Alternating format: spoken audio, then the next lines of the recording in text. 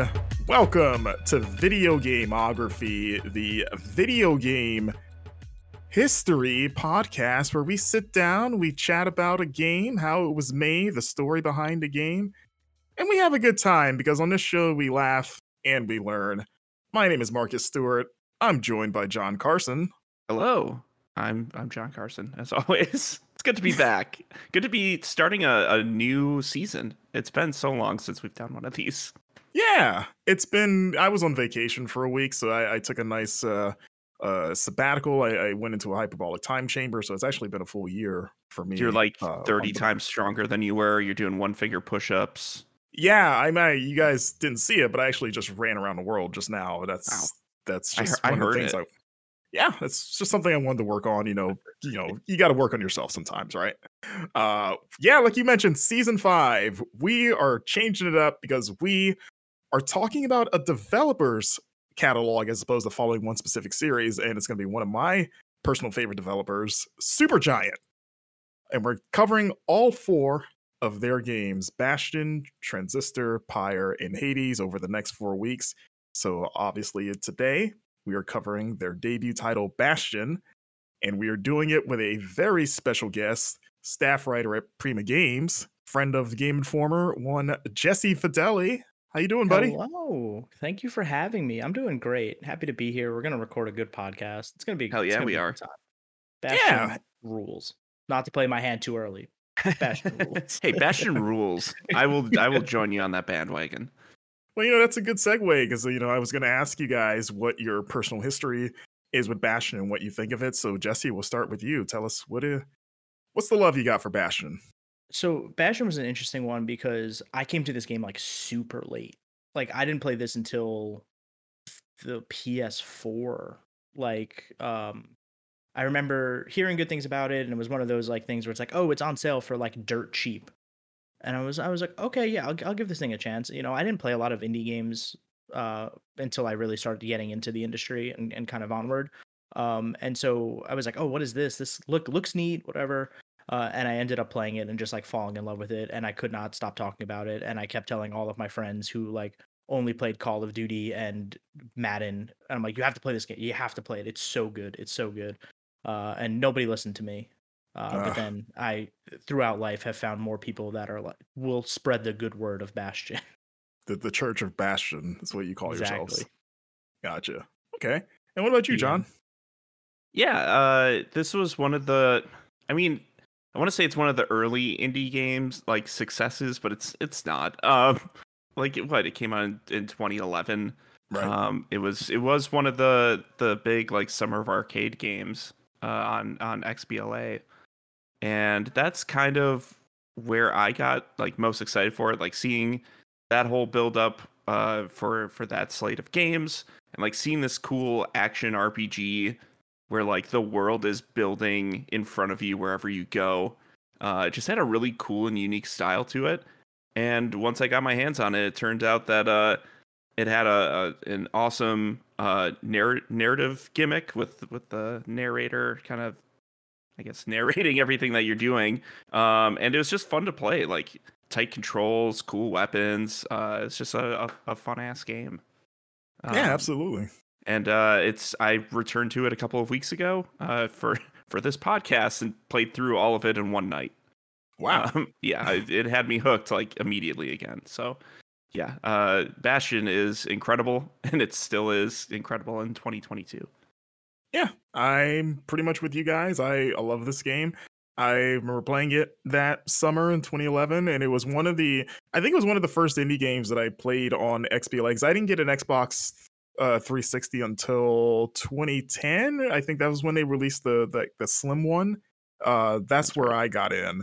So I was all on board with Bash. I remember hearing the the hype around it. I think I read like the Game Informer review for it, and it was like, oh, this looks cool.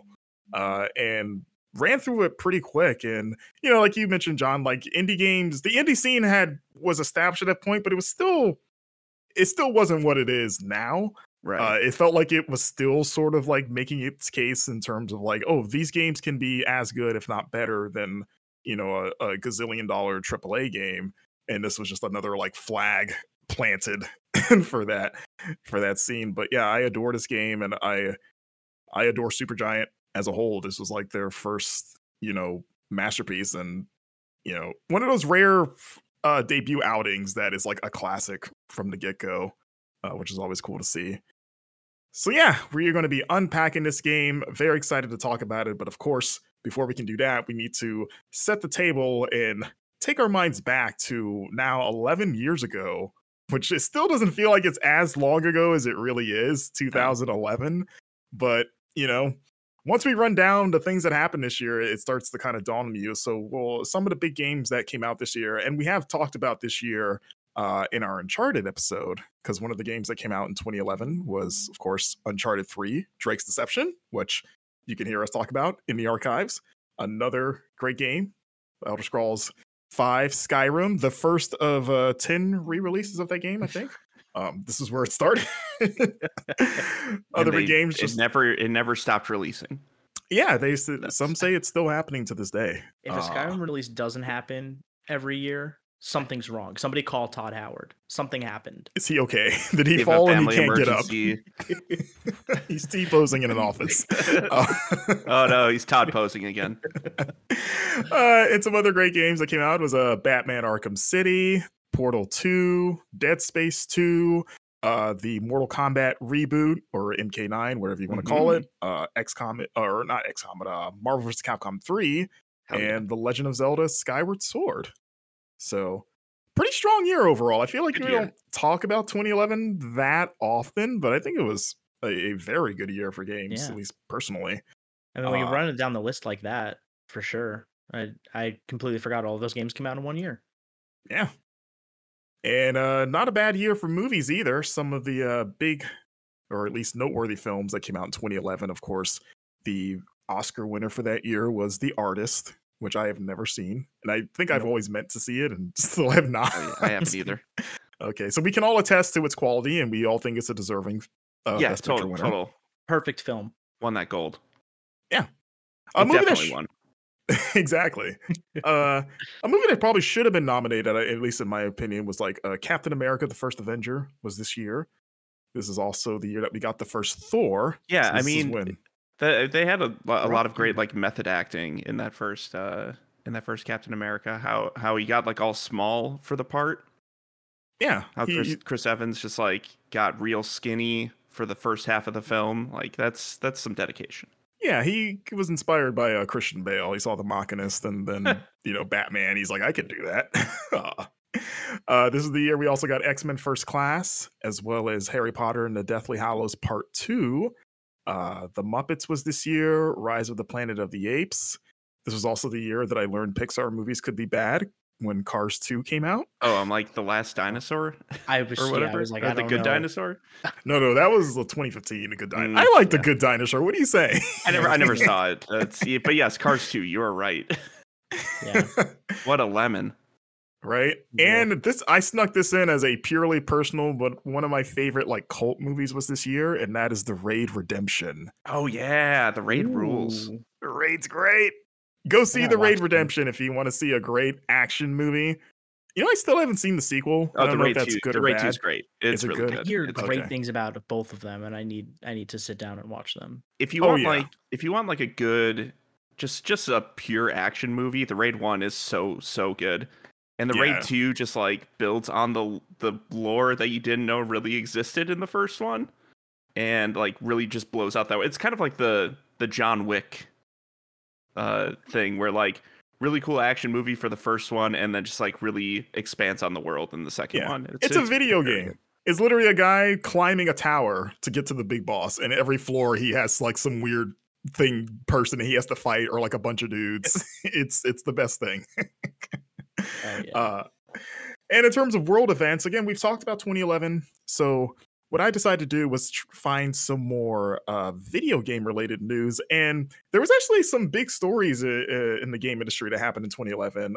First and foremost, this was the year that the 3DS launched on March 27th, one of the best-selling handhelds of all time, and had quite a long tail on it. It wasn't until 2019 that it was officially discontinued, something like that. Yeah. So, I've been playing mine this week. Oh, okay. In preparation. In preparation of this fact, this of specific 2011 fact. to celebrate. It's all been building to this one moment. There's like a big sale on Atlas and Sega RPGs for like they were like $9 for like the Etrian Odyssey games or the Shin Megami Tensei games, which of course I bought a few of those and then started playing Dragon Quest VII instead. So that's been money my well spent. Nightly go-to game. So. Another story that I completely forgot, but this was a huge deal this year, was that this was when the PlayStation 3 network outage happened, where for 23 days from April 20th to May 14th, a hacker group breached the security of PSN. I believe it was at the time, and maybe still is, the biggest data breach in history, because about 77 million PlayStation Network accounts were all compromised, and it forced Sony to take PSN down for almost a month. And it was quite a news story at the time as a PlayStation fan. Not being able to go online for what felt like an eternity was something else. It was a bananas period. Like I remember what Portal had just released, or like Portal 2 had just released. It would have been Portal 2, right? Yeah. And so people were trying to play online with their friends. There's like online co-op. This was like it was all premiering on like PlayStation consoles. I feel like there's some sort of an exclusive for PlayStation, and immediately this thing hits. Yeah. And takes down PlayStation Plus for I remember on the indie scene, I don't know if you guys remember, but Tales from Space, about a blob. If you guys ever played that game, the Drinkbox's kind of debut. Great game. It debuted, I think, the day that this happened, or it came out when the outage happened, and as a downloadable only game, you basically couldn't access it. Oh, no. So that's they had and it's relevant because they kind of had a similar bit of bad luck this year with Nobody Saves the World, which is a cool game, but that happened to release the day that Xbox announced they were buying Activision Blizzard, and nobody was talking about Nobody Saves the World. Unfortunately, hey, that's a good game. Play that. It's on Game Pass. So, yeah, what a wild time that data breach was. On a sort of like not so much a singular event, but I don't know if you guys remember this, but this was kind of the prime year where online passes were a big thing. If anyone remembers the experiment of the online pass. Yeah, Battlefield did that, right? Where it was like EA in general, the maps and stuff. Yeah, EA was big on it. Had one too. Yeah, Ubisoft was big on it too. You had to buy a new version of the game. It would come with a code with an online pass. Yeah, it kind of started in 2010, and then 2011 was kind of the peak year for it, and then by early 2013 it kind of fizzled out, or even late 2012. From Blockbuster, I think it was whatever Battlefield was out at the time, and inside the insert of like the Blockbuster box was like, hey, you need the online pass if you want to play like more of the online. Right now you're like, you have 2 maps and you have like a couple of weapons, and I just remember being like, what is this? What happened? Why? I have to pay another $10 on top of my rental fee? Like, that's right. The idea for people that weren't maybe playing around this time was that companies were trying to find ways to combat the used game market. So they're like, oh, what if we put a code that, it would only be worth anything if you bought the game new, because if you bought it used, it would have been used by then. And if you wanted to get in on the used game, like, oh, I want to use this code, you have to pay them like $10 to either access the online or get like DLC or whatever it was. It was it lasted a couple of years. It went away. It was kind of case by case. It was a weird, maybe not great thing that publishers were toying with. Thankfully, they went the way of the dodo. But yeah, that's one of the things that I guess sort of defined 2011 specifically. It felt like that was the tipping point for all that stuff. And then lastly, this was the year that THQ released the U-Draw tablet. Oh no. Specifically, and I've forgotten this, and this is an important bit of history. They released it for the PlayStation 3 and Xbox 360 specifically, because I think the story is that, the story of the U-Draw is that was the failed sort of like art tablet peripheral that just did not sell well at all, and it's pretty much the final nail in the coffin before THQ went bankrupt.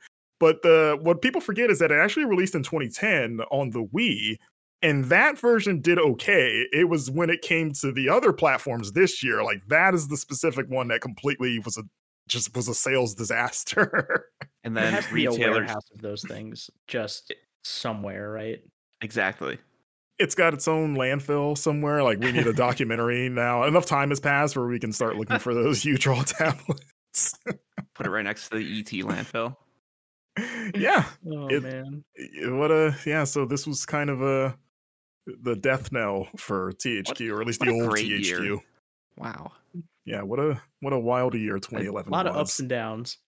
Thankfully, we're talking about an up now, though, because we're moving on to Bastion. So, John, I'm going to pass it over to you. Can you kick us off talking about the development history of Bastion? Yeah, so Bastion's development actually kind of started with a group of developers who were under the EA umbrella. They were developing games like Command & Conquer. I think it was Command & Conquer.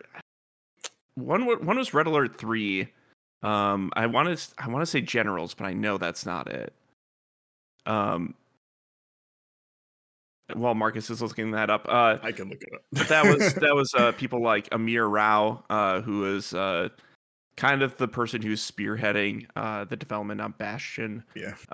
He was talking with his dad one day, and he was like, "Hey, kind of want to go out on my own and do my own thing and make my own game." And his dad's like, "Well, hey, so you're like 25 now. If it fails, you'll only be like 27. So I'd say do it."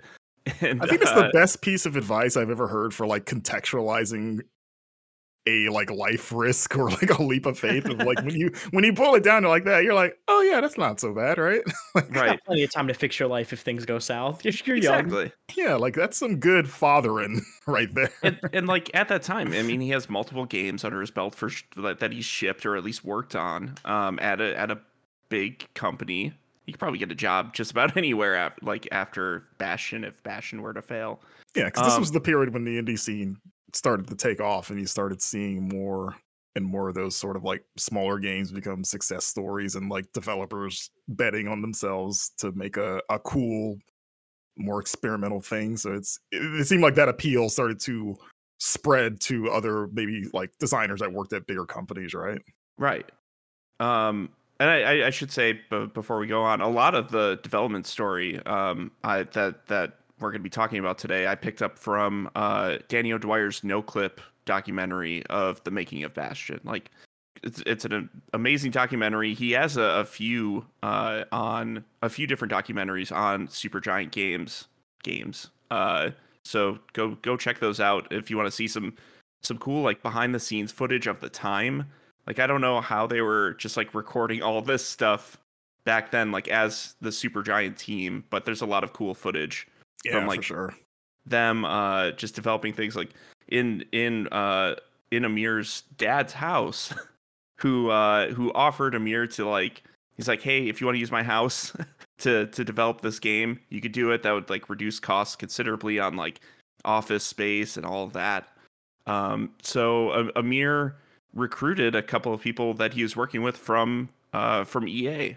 So he talked with Gavin Simon, who's a programmer, Andrew Wang, who's another programmer there, and then Greg Kasavin, who would come onto the team to write the game and also work on a bunch of different odd jobs as well. He's former editor-in-chief of GameSpot. Right. Yeah. Exactly. One of us. I couldn't imagine picking up and like starting to develop a game in my parents' house with a bunch of friends. That sounds. Man, what a cool dad! Can we just appreciate Amir's dad? Let's like Mr. Rao. Mr. Rao, thank you, Mr. Rao. Thank you. Because literally all of Bastion from start to finish was developed in the living room of this house. Yeah. Yeah. So a lot of they kind of knew what they wanted to make with Bastion to start with. They were all kind of fans of the like action RPG.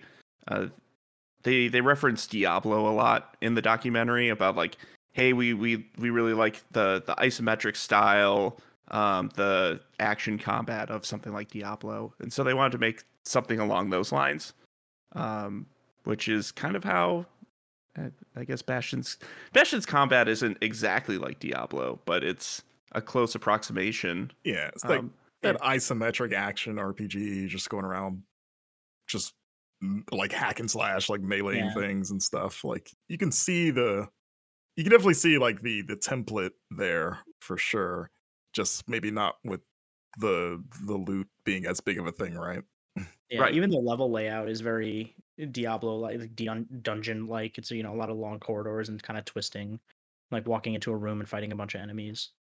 Yeah, you don't like necessarily have a mini map or anything like that, so you're kind of relying on like the land just building out in front of you, or having little context clues of like where to go or where you've been. Yeah, which apparently was like a design choice because they knew they weren't really making anything that was going to be that big or like have a large scale. So like having to find little tricks like that of, well, how do we guide players? What if we just have the world guide you? And like just stuff like that of like, how do we streamline this in a way that narratively makes sense was, I think, one of the biggest hallmarks of Bastion, because there's so many examples of that in the game. Yeah. It going back to it, it's something that I kind of forgot. Like the levels aren't big. They're actually pretty small. Which makes sense. I mean, it was an indie game in 2011. You probably only have so much space that you could use, especially with like Xbox Live Arcade games, which is what they were aiming for with this. Yeah. Like there used to be actual hard limits on the size of those games. Like some could. I feel like it was a big deal when they could release a game that was like more than a gigabyte. Right. Yeah. You look back in the hard drives of those old systems back in the day, and you realize like how small they really are compared to now, because the games have ballooned so much. Like, oh man, 50 gig Xbox, I'm rolling now. And yeah, my 360, I think the original hard drive was like 12 gigs or something like that. Yeah. And that was like the big one until they released later models. And I was like, why do you fit so much on this 12 gig hard drive? You're lucky if an update is 12 gigs for a game now. A lot of the development on the game was, I mean, all the people who were currently working on Bastion at the beginning stages of it were like programmers, artists, or not artists, writers, programmers. They had a composer, Darren Korb, who's actually off-site. He was off in New York. Yeah. And had never worked in games before. Like this was his first game project. I believe Darren was like Amir's like childhood, like a close friend from Amir's childhood, if I remember correctly. Yes, yeah, that's correct. Like kind of a lot of these people were found because of Amir, like either because they were like childhood friends or just connections from like working at EA and stuff. Like it's a really tight knit group. Yeah, I'm surprised that like I think most, if not all, these people are still working with Supergiant. All of them are. Yeah. Yep, all 7. That's awesome. That's really cool. I mean, once they had that core group of programmers and designers and stuff, none of them are artists. So a lot of their early concepts were super rudimentary in like the design of like the characters and like the animations. There's some footage in that NoClip documentary about like just like the kid who's the character that you play as in Bastion, just like sliding across the ground and like really it's like basic, a weird like frame gray animations looking thing.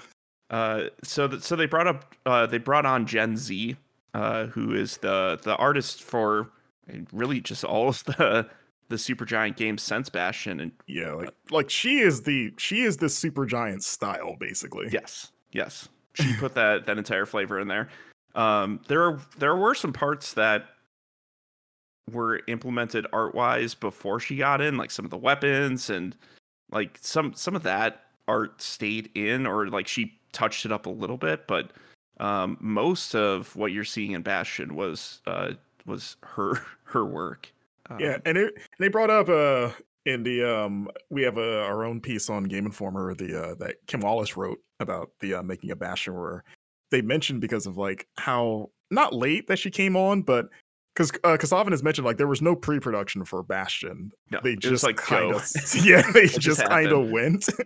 So Or, like because people always ask like you guys should make an art book that has all your concept art and stuff, and they're like that literally doesn't exist. And like pretty much everything that's in the game that Jen made was like she drew it, and it's like pretty much anything she drew just went in the game. There wasn't really a lot of scrap stuff or like, oh, this is an early version of this. It's like, nah, it's just in there. So like in a way, the game itself is sort of its own concept book.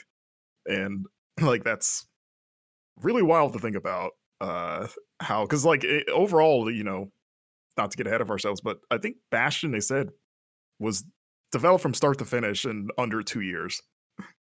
That's, I mean, thinking about game development now, like even 10 years ago, that's a pretty tight timeline. But like even now, like games are sometimes 4 or 5 years, even indie titles.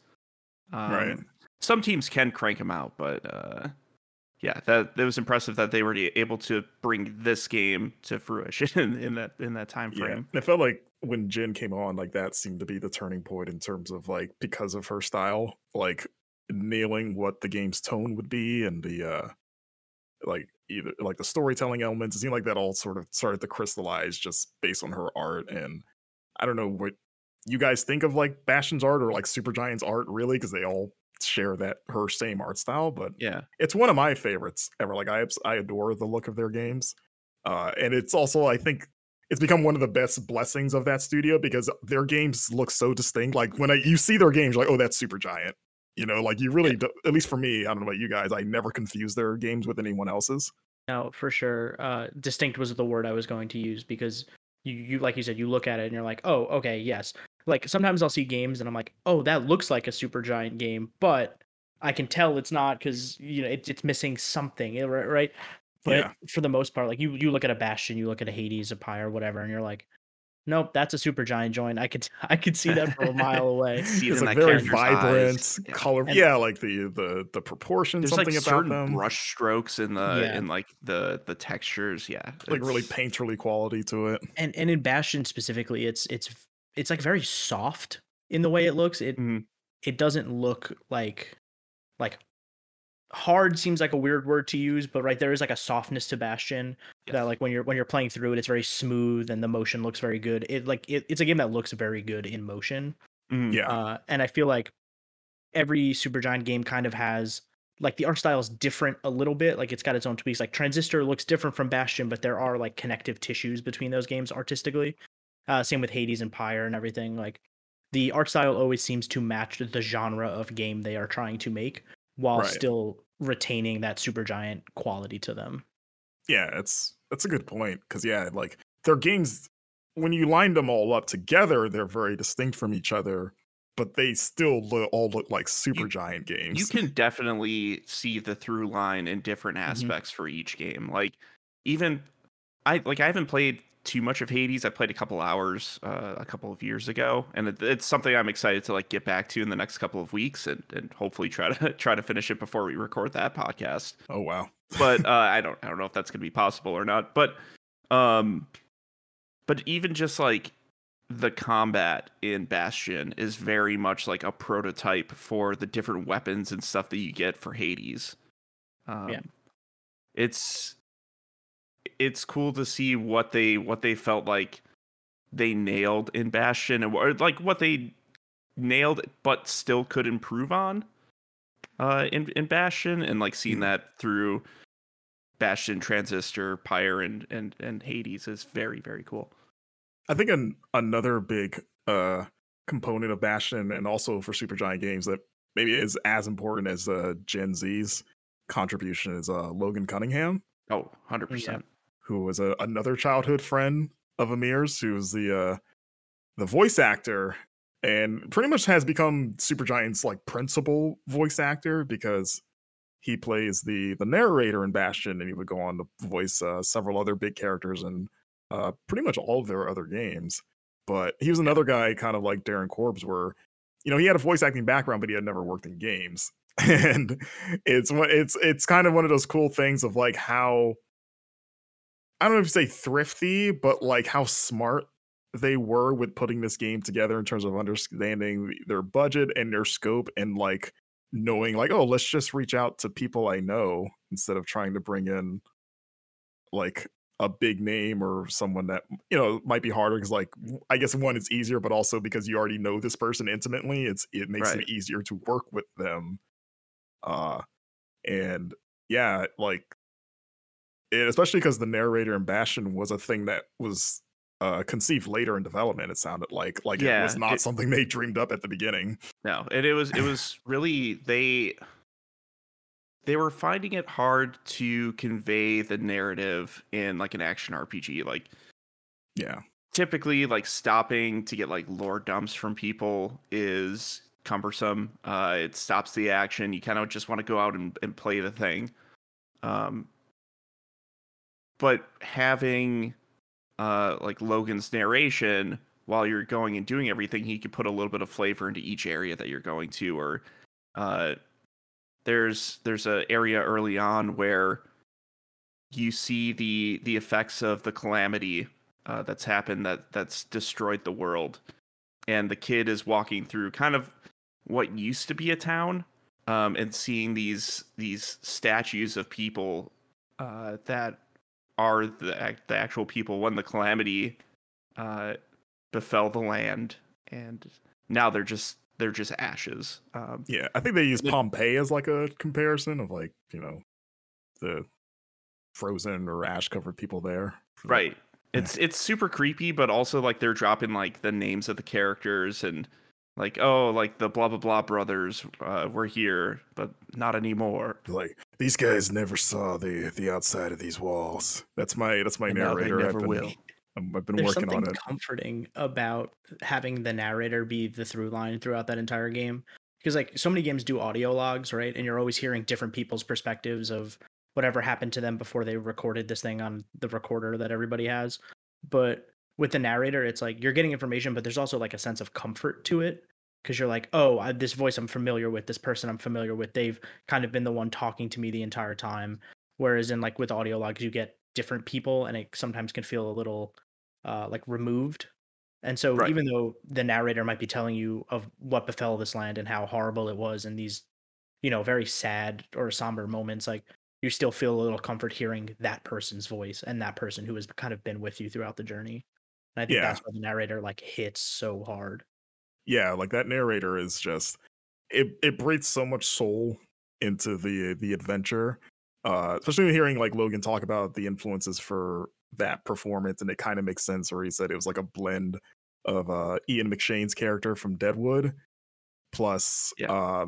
Sam Elliott's character in The Big Lebowski, The Stranger, and oh god, what was the third one? It was Daniel Day-Lewis and Gangs of New Gangs of New York, York. Billy the Butcher. He's Yeah. like, he pretty much just tossed those all in a blender and was like, that's the narrator. And you can definitely see like elements of all three of like, oh yeah, just this kind of like raspy sort of like Western guy that is like really calming to hear. And even though he's describing these like tragedies, it's like it has like emotional resonance, but it's not, I don't know. I feel like that performance could have been maybe over a little too over the top of being like, yo, man, things are messed up here. Yeah. And stuff. Like it's delivered so eloquently that you're like, like the game overall has sort of a somber tone, but also some hope too. It's And it's one of the smartest things in that, or it's kind of the defining feature in that game, right? Is the narrator.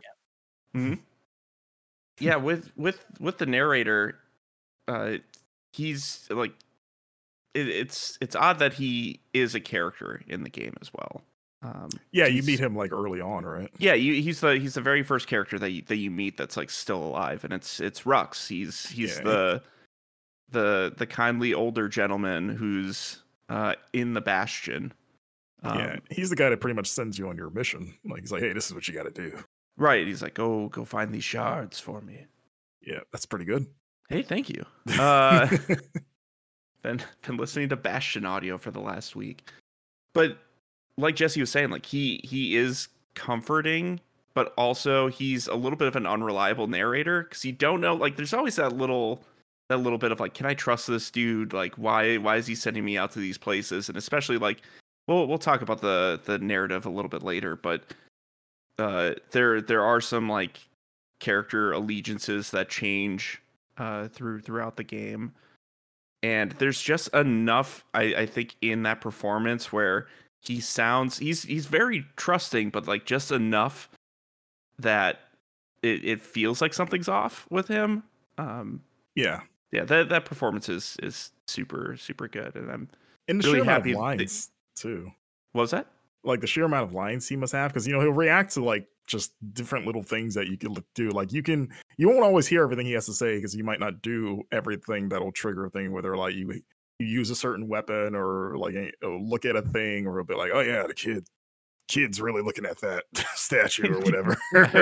I was like dodging a bunch. He's just rolling through town. Yeah, like stuff like little things like that. And again, in hindsight, it's kind of a prologue of what would come later with Hades, which is another game that was hailed for like the emergent dialogue and just how many different lines there were, and how you almost never hear the same thing twice. And I remember thinking the same of Bastion, like, yeah, I don't think I've ever really heard him repeat himself, which is pretty cool. Yeah. Once the game started getting like closer to completion, like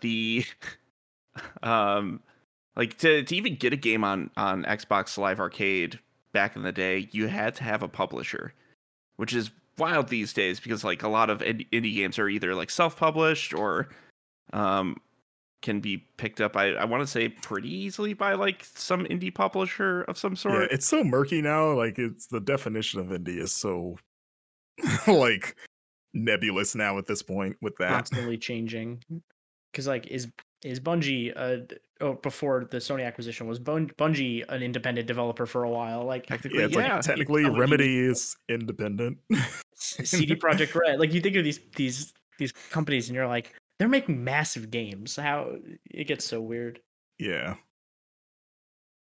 So even like leading up to the game's release, the folks at Supergiant didn't know who was going to be publishing this thing, so they brought it to like PAX and like had a booth there and had people play it, and they were like kind of fishing for publishers to jump on and help them out. That was like the game's debut, really, too, wasn't it? That PAX 2010, like that was like, oh, Bastion, what's this? I think they had brought it to a GDC prior for like a small group of people, and then like the first like unveiling of the project was at PAX, and it was like, please come look at this thing, please. Yeah, because that was the first time I remember catching wind of it. And it sounded like they got someone pretty quick from Warner Brothers on board. I don't have the guy's Matt name. Leone. Was it? Matt Leone. It was Matt Leone? Yeah, they said a great story where apparently he came to the booth, played it, had no expression on his face, complete poker face. They have no idea, like, is this guy digging it or not? And then immediately after playing it, he like pulled one of them aside and said, listen, I play a lot of games and I rarely enjoy most of them, and I really like this. So they were like, oh wow, okay. And he's like, I would love to like, get a deal going and publish you guys. And I've completely forgotten that Bastion was published by Warner Brothers. Same until I fired it up. They still have the Warner Brothers logo on there. Yeah, because all their other games are self-published. This is the only one that's got a publisher behind it.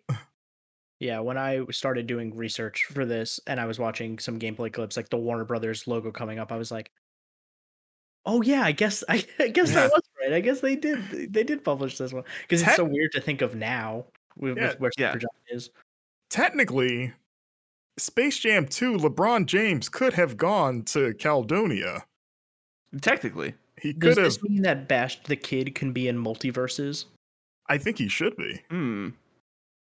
With the narrator saying everything that he's doing.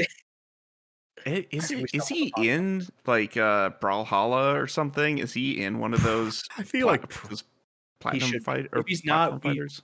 Whoever's listening right now. Yeah, let's strike a deal. It's not too late. 11 years later, he's definitely been in other like I know I have seen the kid in other indie games because there'll be those indie games that'll pull in other indie characters for like fun and stuff like that. I don't know if he's been in like a platform fighter, but Brawlhalla, you're probably right because who isn't in Brawlhalla really, right?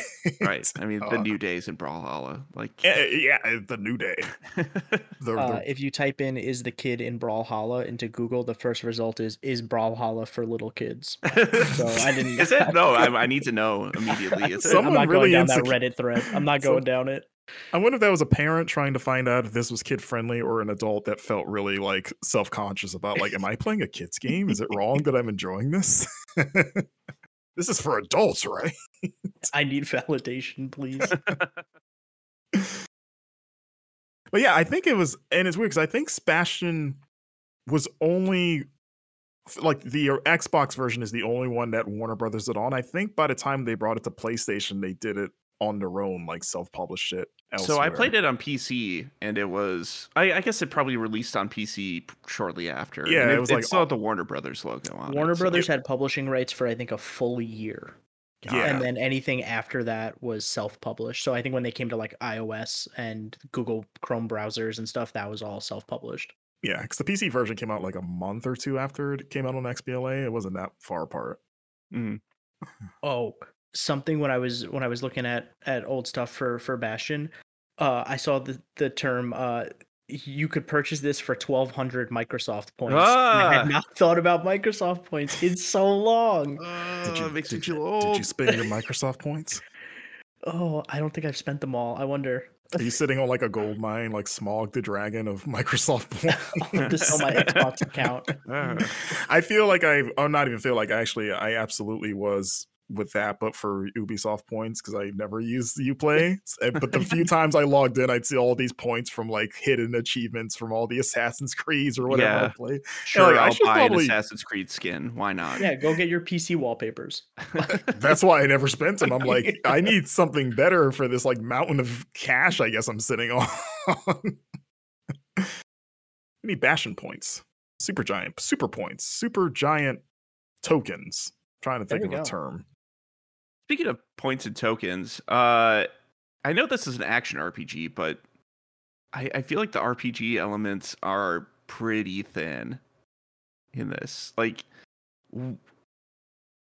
playing through it, the only real benefit that I saw was getting like new tonic slots to open up to like modify your stats.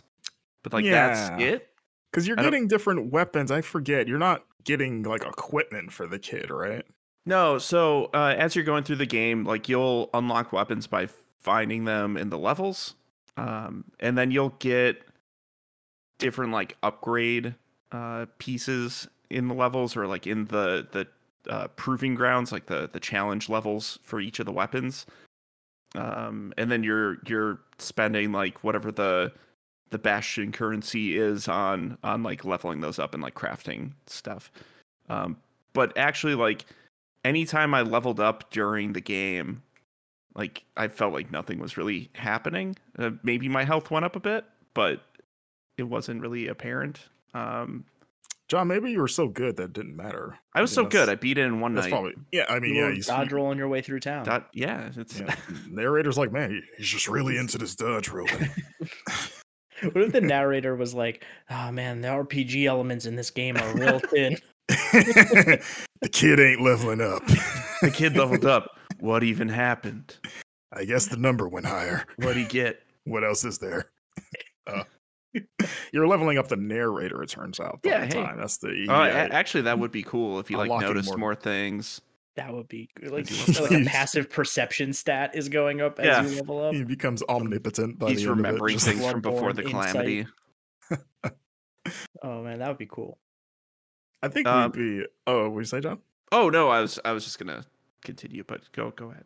I was gonna say, I think we'd be remiss maybe not to touch on the soundtrack a little bit, which is on top of the art for Supergiant Games. I adore the soundtracks for all 4 of their games. I think they're a lot of ways Supergiant is so reliable in so many different aspects, and their music is one of them. Like, from this game, obviously Build That Wall is probably the song that everyone thinks of with Bastion, and for good reason. It's a fantastic song, and you know, like you mentioned before, Darren Korb, who pretty much composed everything, and had to figure out like, how do I do this for a video game? What is the tone for this? And composed it separately across the country, because they were all in San Jose, and Darren Korb was in New York. Right. And so, you know, just sending stuff over to them, being like, "This is what I got." and it's gonna set the tone for the entire game. Whatever you guys are building, you're gonna pull inspiration from this somehow, which is kind of wild. Like, sure, they had like the mechanical stuff that they wanted to do, but like the actual flavor of the world kind of came from the music itself. So like a lot of the audio was, or a lot of the music tracks were locked in pretty early, and they kind of built out the world and some of the narrative based on that tone. Yeah, which he described as like his like baseline was, what if Cormac McCarthy was an American author, usually does like Western and sci-fi stuff. Like, what if he made a fantasy video game? Was what he kept going back to for the sound design. Which I have not read a Cormac McCarthy book. I don't know if you guys have. The Road. Did he? Jack Kerouac, right? Are you thinking about? I thought of the character Jack Carraway. I was like, wait, that's a different thing, isn't it? Oh yeah, the Road. Yeah, the Road. The one about like cannibals and whatnot. The Last of Us, basically. Yes, exactly. The Last of Us before The Last of Us. Yep. Okay. Yeah, you are absolutely right. He wrote that in 2006. That book's more recent than I realized it was. Yeah, that got like greenlit pretty quick for a movie. Yeah, it was like 3 years later. That movie's good. I don't know but I never saw it. Is that who's in that? It's Josh Brolin? Oh no. It was Viggo Mortensen. Yeah. And I don't remember the kid. But child. The kid. The kid from Bastion, yes, and Viggo Mortensen hanging out with the narrator. But yeah, like imagine, I guess, that book or that movie, and then that apparently is he distilled that along with obviously his other bibliography into Bastion soundtrack, which again, it's a very somber, you know, the guitar, it's got like a southern kind of like little twang to it. Yeah, like twang. Like I picture just like sailing down like the bayou when I'm listening to Bastion soundtrack, and the water is forming underneath me because, you know, I'm sailing into an otherwise empty void with a narrator telling me about every oar stroke. It's actually what Louisiana's like. Oh, okay. There's never anything there until people walk around. Yeah, exactly. Have you ever been to the French Quarter? Okay, the French Quarter. Otherwise, when it's like at nighttime and everyone's home, it's like nothing. Yeah, exactly. Yeah, so people wake up and they fill it up. It doesn't exist. Every night they call it the Calamity when the sun goes down. That's probably why it's super haunted. That might be why it's super haunted. It's the ghost. I think we figured it out. We should probably let them know what happened. It's been a mystery for you. Like, hey, have you guys figured this out? I think you guys know the lore of this place? We have theories. You should play Bastion. Maybe we'll piece it together. So when Bastion was released, it did okay. As Amir put it. I like how honest he is in that clip of like, it did fine. It did fine. Like, yeah, it was the first game in like a Summer of Arcade promotion. Those are always going to do all right. People were always hyped for the Summer of Arcade. At least I was. I look forward to those every year because it was kind of the highlight of like what's cool and upcoming in the world of like indie games. Yeah, and it had a good track record. Yeah, dude, absolutely. Like, usually every year there was at least one like banger in there. Explosion Man. Yeah, Limbo. Limbo. Wait, was Meat Boy part of that? I thought it was. I think I'm so. mistaken. But it feels like it would be. Yeah, like I think, and Amir pointed out, where people in hindsight, I think, forget that Bastion was not a hit right off the bat. It was a kind of it got there through like word of mouth and stuff. I think he said when it came to Steam was the first like big bump, because at that point the word had been out of like, no, people should play this, and that's when he realized like, oh, we got something here. Like, because it sounded like it sold well enough from the outside to where, you know, they could form a studio. I know Logan said that he was able to quit his job. I think he was working at a movie theater while he was doing the recording for Bastion, and Bastion's success allowed him to focus full time on being a voice actor and stuff. So I guess it did enough to get the essentials done of like, hey, we can maybe open a studio now. And then as time went on, it was like, oh, now the money, I guess, is rolling in, which is pretty cool. I wonder what year it'll be when people stop asking him to do that voice. Yeah, unless you know when he's gonna like die. I guess. Yeah. Let's go to one of those like when will you die websites. Unless you're being followed by like a Shinigami and you can see the numbers on his head. It's a Death Note reference for everyone. But yeah, I mean, or I bet at this point it's Hades, right? Because he voices Hades and Hades. Yeah, and that's become such a big hit. Now they're gonna be like, oh, tell us, be mean to us. Make Hades the narrator have a conversation. To make him have a conversation. Oh man, they should have had like Rux dies and he's in the line to talk to Hades and get judged. He's like, oh, you didn't really do anything in your life, did you? And he's like, well, I met a kid, helped him save the world once.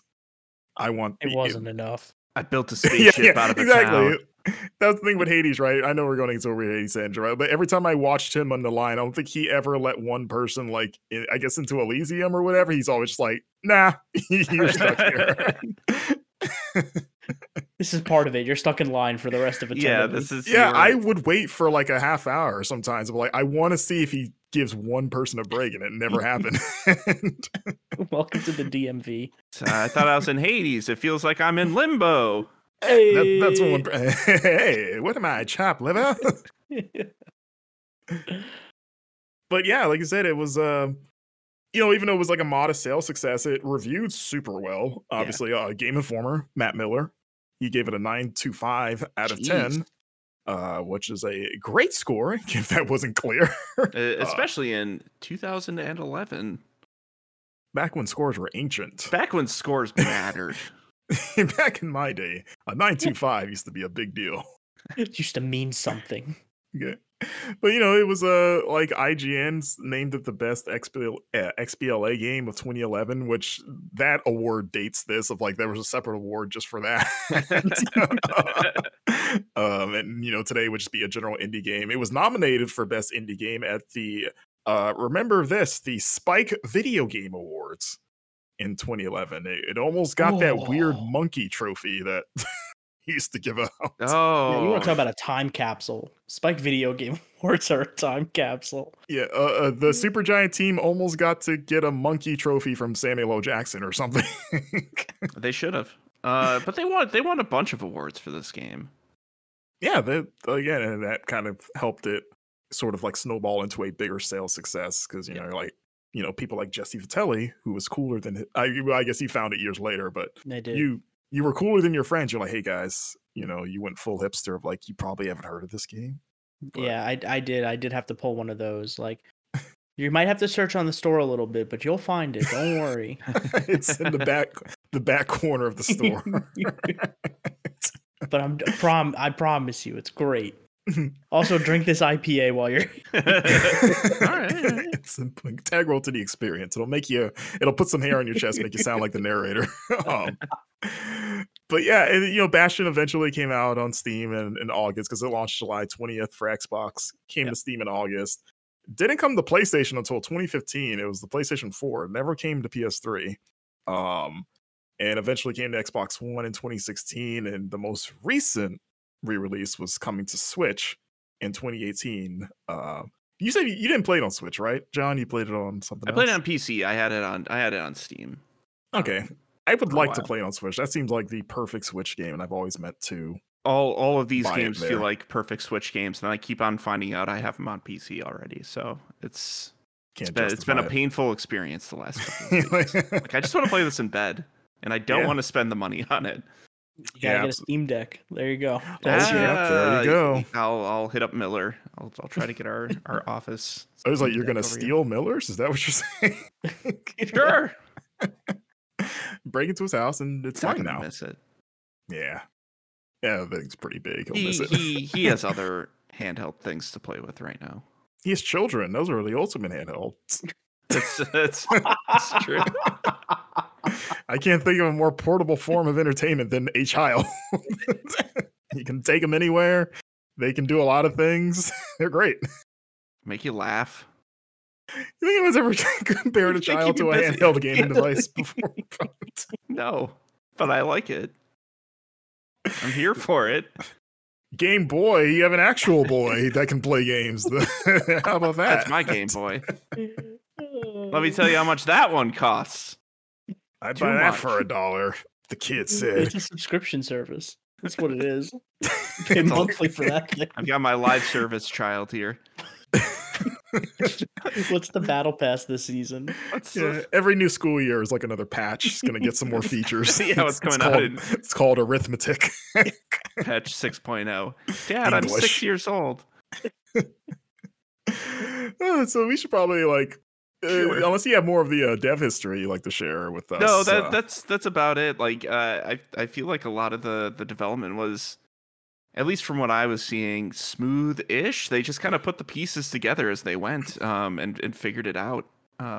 Yeah, like they talked about how they more or less at times killed themselves making this game. Not necessarily in a crunch sense, because there's only 7 of them. It was just that they were all so passionate about it. Yeah, they were always working on it, and they just wanted it to be good, and they were genuinely excited about what they were working on. There were people like flying between cities and like working on it in Amir's dad's house, and staying the night or multiple nights in that living room.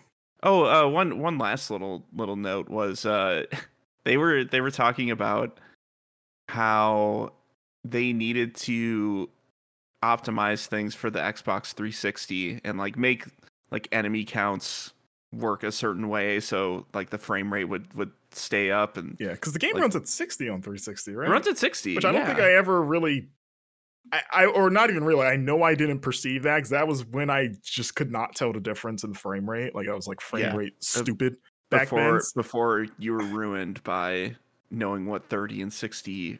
Yeah, because growing up a console gamer, you're like you grow up on 30 basically, right? Yeah. So like I when I saw that, I was like, wait, Bastion always ran at 60? Like, huh? You want to go back to it on 360? Like that's pretty wild. Like, well done. But a fun anecdote was like, yeah, we can make these constraints for 360, but it didn't really matter for PC, so we could just like take off. Like we didn't have to worry about like fixing the code and stuff for the PC release. Right. We could do some wild things in the background for character counts and whatnot, and the PC was just powerful enough to take it, which I think is a slightly dangerous way to think about how that works, because not every PC is going to be an Xbox 360 at that time. I don't know. I just thought that was kind of funny that they're like, we'll optimize 360 and we'll do whatever for PC. Yeah, but I mean that's a familiar sentiment for most devs, right? Of like, PC, the shackles are off, right? Right. So, because you always develop for PC and then scale down for consoles. Yeah. But yeah, so I guess we'll dive a bit into the story. It's really like, looking back on Bash's story, it's not as involved as I thought I remembered it being.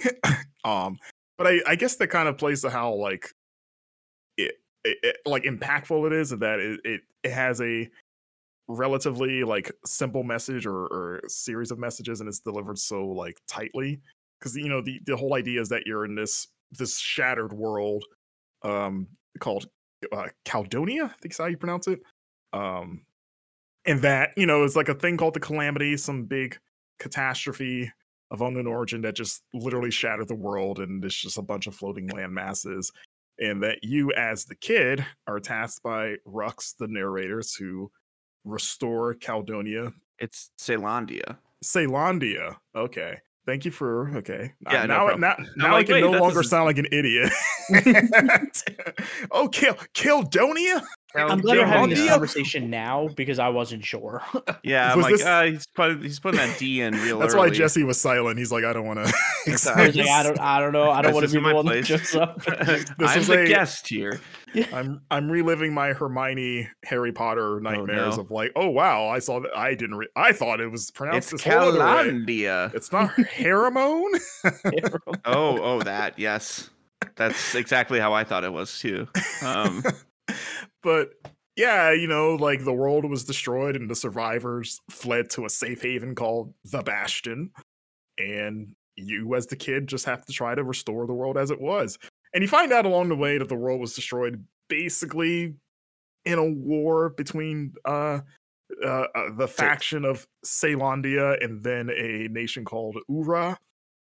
And really the only other characters in this game is a character named Zulf, who is of Ura, and there's another character named Zaya, who is an Ura, but she was raised in Caelondia. I am saying that right? Okay. And, you know, you kind of get both sides of the, I guess, the conflict just from interacting with those characters. And, you know, as you're trying to undo the damage that was done, you eventually power up the device that's in the Bastion, and you wind up, like, ultimately fixing things, but how you go about it mainly comes down to two big choices. And, you know, the first choice is early on, because Zulf is kind of, I guess, pretty much the villain. Yeah, or like the closest thing to a villain in that game. It's a gray area. Like, yeah, he's from this other place. He's an Ura, so he's going to side with them. Yeah. But like everything that it's one of those things, like the villain, like everything that the villain sees is like he's the good guy in the situation. You could see where he's coming from. He's more of the antagonist, is probably like by virtue of him being on the opposite of what your people do. Yeah, because you get a choice early, like late in the game, where like his own people turn against him. And this is in the documentary, Greg Kasavin talks about this particular moment because he wrote the game about, like, you know, you find him later on, and his people are like basically like mugging him. They are jumping him out. They are doing like a shield beatdown on him. That's our wrestling reference for the show. Yeah, they triple power bombed him through the table. Yeah, I remember that. Yeah, through a table. Yeah. It was pretty. Just a DDT off the top rope. There you go. There you go. There we go, Jesse. And we're the Shield now, the three of us. We did it. The Hounds of Justice. We're putting our fist in the middle right now. You can't see it, of course, but it's happening.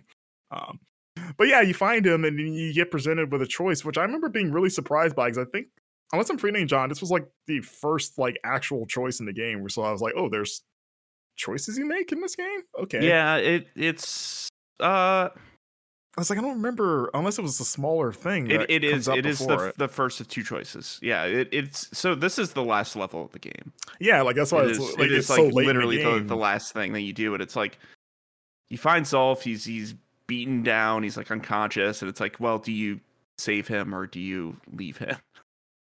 Be honest, did you guys save him or leave him the first time? I saved him. I think I left him the first Heartless. time. Good to know.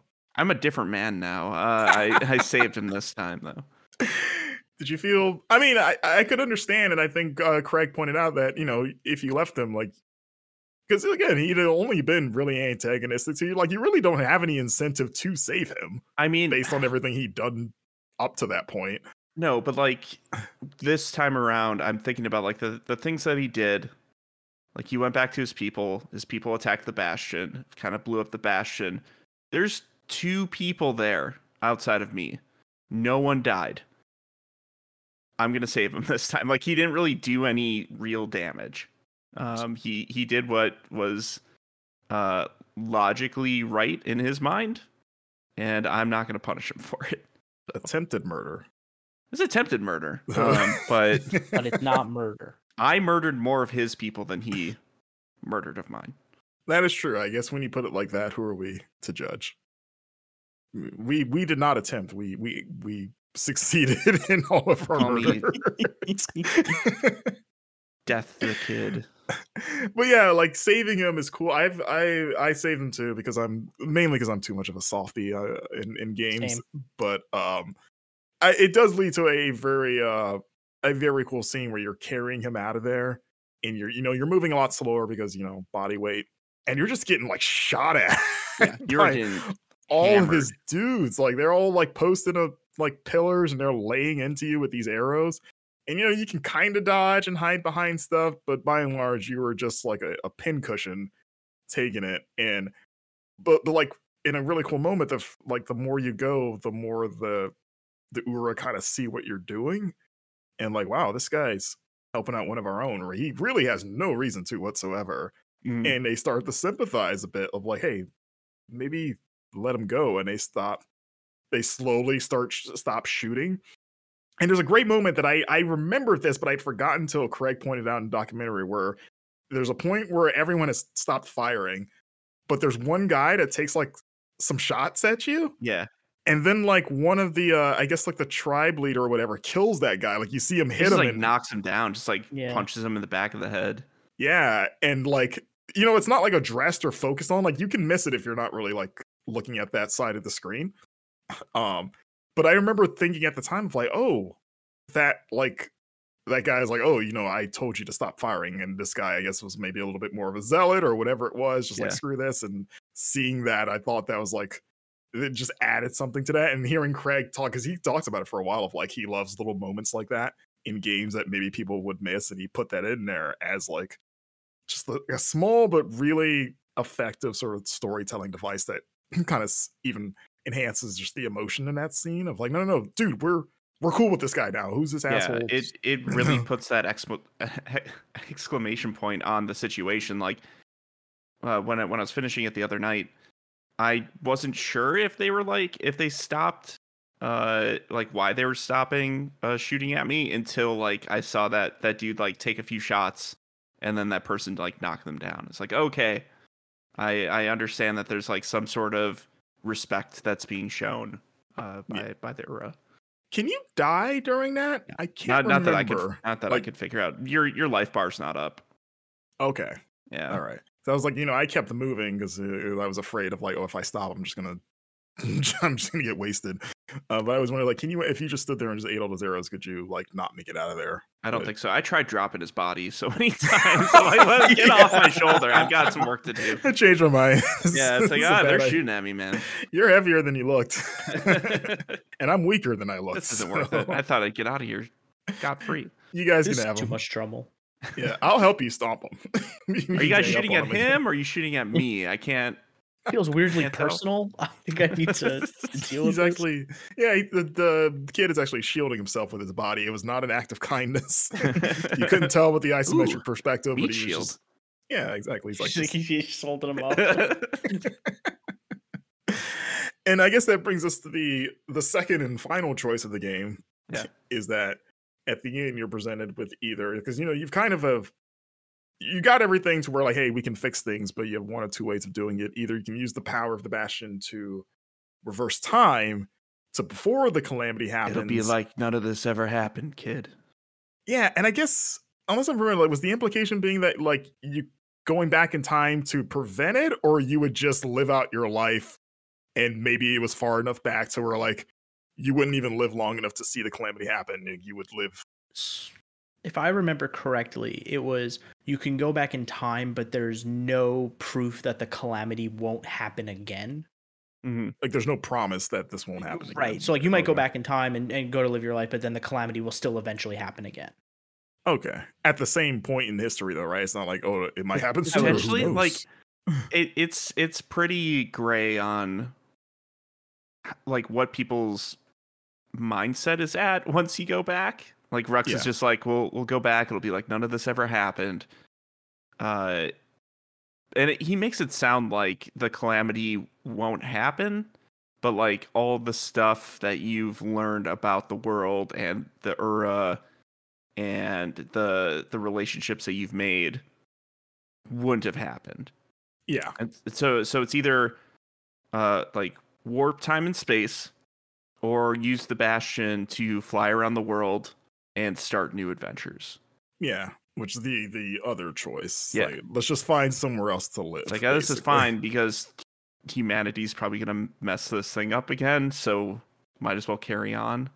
Yeah, with just like the handful of survivors that are left, we're just gonna go. We'll figure it out somewhere else. Which do you guys remember what you chose? Or I guess John, did you choose the same thing twice? Or so I'm actually trying to remember what I picked. I think I might have gone with the find a new place. That's what I did. That's what I did this time.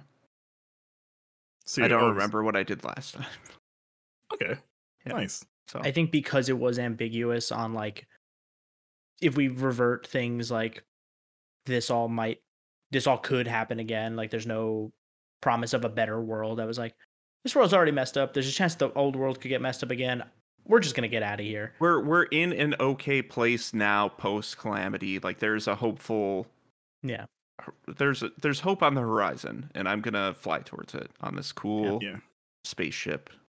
Though, in a way, both endings are kind of ambiguous, right? Because there's no guarantee you'll find a better place. You could be like, it's true. You could be like Moses wandering the desert for 40 years before you find paradise or something like that. So I guess there's technically a risk with both. It's almost like a devil you know versus one you don't. Right. So yeah, I don't think I thought about that at the time when I chose like let's get in our spaceship and go on adventures, I guess. But yeah, I guess now that it just occurred to me, like, yeah, I guess both of them are kind of up in the air, right? Like maybe some say they're still flying through space to this day and haven't found a I don't know, planet or whatever they're looking for that's habitable.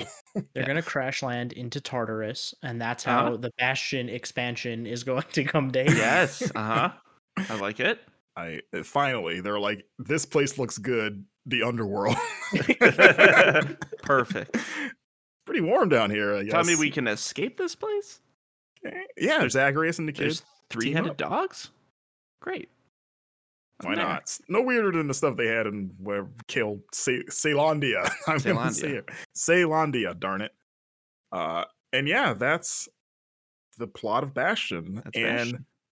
As far as I know, that'll be it because Supergiant thus far has never been a sequel studio. They've always moved on to just something completely different every game. So this will likely be it forever. Maybe we'll never find out what the canonical ending of the game is, so to speak. Would you like a sequel to Bastion that's in the framework of Hades? See, I've always wondered that if I would want a sequel to any other games. Yeah. And I mean, Bastion is probably the one I would want. Like, I would like to see a Bastion 2 with the lessons they've learned from Hades and the combat improvement from Hades of like if they made it as fast paced and smooth as Hades, because Bastion's combat is fine. Yeah, but it has aged. It was really good for the time now, especially post Hades, maybe like not as much. But yeah, I would like to see them as for really any of the games of like, what are the lessons you've learned from Pyre? What are the lessons you learned from Transistor, and make a new one of those? I think that'd be exciting. And I wonder if they'll ever do it. It wouldn't shock me because I feel I don't believe in saying never, say never. But Bastion would be the one I would want them to do a sequel to first. So, what if they made a Supergiant like what if collection? And they just took all of their games, but swapped the genres between their games. So like Bastion becomes like a visual novel sports game in the style of Pyre, and Hades just becomes a normal action adventure RPG. Like you just swap the genres of all the games. I want to see all the sexy people in Hades play Magic Space Basketball. This is what I'm saying. That's a free idea for your Supergiant. There you go. Yeah, I hear you're limited over there. Not a very creative studio. Just creatively bankrupt at all times. Just genre swap all your old games. Like, I don't know, guys. Throwing their hands up. Where do we go from here? This Jesse guy suggested a collection. Oh, see, I thought you were going to say, like, because I've always wondered, like, their games could all exist in the same universe, right? Like, there's not really anything about them that seems like it'd be exclusive either way. Like, Transistor, maybe because Transistor seems like it's in the future, whatever that even means. It could. I've played Final Fantasy 14. Anything goes. Anything goes, man.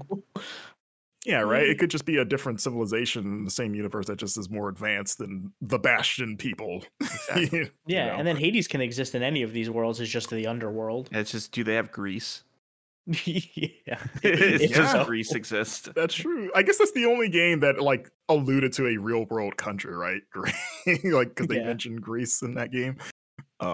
So, but who knows? Like, Dragon Ball Z takes place on Earth. It sure Canonically, does. and they Yeah. have dinosaurs. The greatest Earth story ever told. Yes, I've always said that. Yes, I'm glad we got it. We got in our obligatory wrestling and Dragon Ball references. Yeah, I mean, video game I've been offering. dropping anime references here and there too. I know you have with the Death Note reference, but Yeah, had a little Soul Eater one earlier. Anyways, I love My Hero Academia. There we go. Now I got There mine. you go. We're good. Okay. I just Hell saying, yeah. I watched this show. Jujutsu Kaisen. it's the kid's gonna find the One Piece. Then there's my One Piece reference. Digital monsters. They're the Digital. champions. I mean, all of these games are digital worlds. So there we go. That's true. Oh, They crap. technically do exist on a memory card somewhere. Can Zagreus be my Digimon partner? Could be. Agumon could be in Hades. We have no idea. Agumon Crap. should be in Hades. This changes Make everything. Kabuterimon. Anything is possible. I want the narrator to be my Digimon. I want- Oh yeah. and he narrates his Digivolution. He's like, the Digivolve Mega Form. So- oh god, we should end this podcast. We're coming up with too many good ideas and we're losing money. We're gonna start our new Digimon podcast next. Digimon go. Survive by Supergiant Games. It'll never come out. Well, that wraps up Bastion, guys. What an episode. Great game. If you have not played Bastion somehow, absolutely go out of your way to play it. I'd say go out of your way to play all of Supergiant's games. But Totally. if you've maybe gotten to their catalog later and haven't played the game that put them on the map, go do it. It's a great game. One of the best ever. Really important to I guess the again establishing indie games as a thing, as a I wouldn't say genre, but just like a scene that you should absolutely keep your eye on. And yeah, I don't know if you guys have any last final thoughts you want to share about Bastion. Bastion Well, good. Yeah, I love it. It's on like virtually everything. You will not have a problem finding a copy of that game on your preferred platform. And if you have played something like Hades, I don't think this game's gonna be like too difficult to finish. There's like Beat it really in just night. going back to like a 2011 action RPG. It was like, oh, this is actually pretty simple to get into and I to mean, finish. So. Pro gamer John beat it in the night, guys. Listen, true. I write about video games for a living. I'm not that great at games, so if I can do it, you guys can. Yeah, that's a good endorsement. If I can do it, anyone can. Anyway, I do it. suck. I'm garbage. Well, yeah, thanks for listening, guys. Be sure to follow the show. Hit us up, as I mentioned last season, podcast.gameinformer.com. If you have any feedback, just make sure to put video gameography in the subject line. If you have any comments about the game, corrections, if one of us says something really wrong and you want to make us feel guilty about our actions, or whatever it is, any love you want to show the show, let us know. Or if you're on our Discord channel, we have the video gameography channel there, which a few of you hang out there and hit us up with some lovely feedback, which John and I appreciate very much. Yeah. It makes us feel good about ourselves because we often feel like garbage people. And Daily. Yeah, I wake up like that. yeah, exactly. So you guys keep us going. It's great. We appreciate it. And otherwise, if you want to reach out to us individually on social media, you can find me on Twitter. I'm at Marcus Stewart 7, which is the number 7. Yeah. I'm at John_Carson. And then Jesse, where can people find you? I am on Twitter. I am at Jesse Vitelli. If you find Mama Vitelli, that's me. You found me. It's the right place. Mixture of all sorts of stuff, from video game takes to Final Fantasy 14 to real cursed content. It's you can find it all. I love it. He's a great follow. I've been blessed to follow him for months now. Nice. Appreciate y'all are great follows too.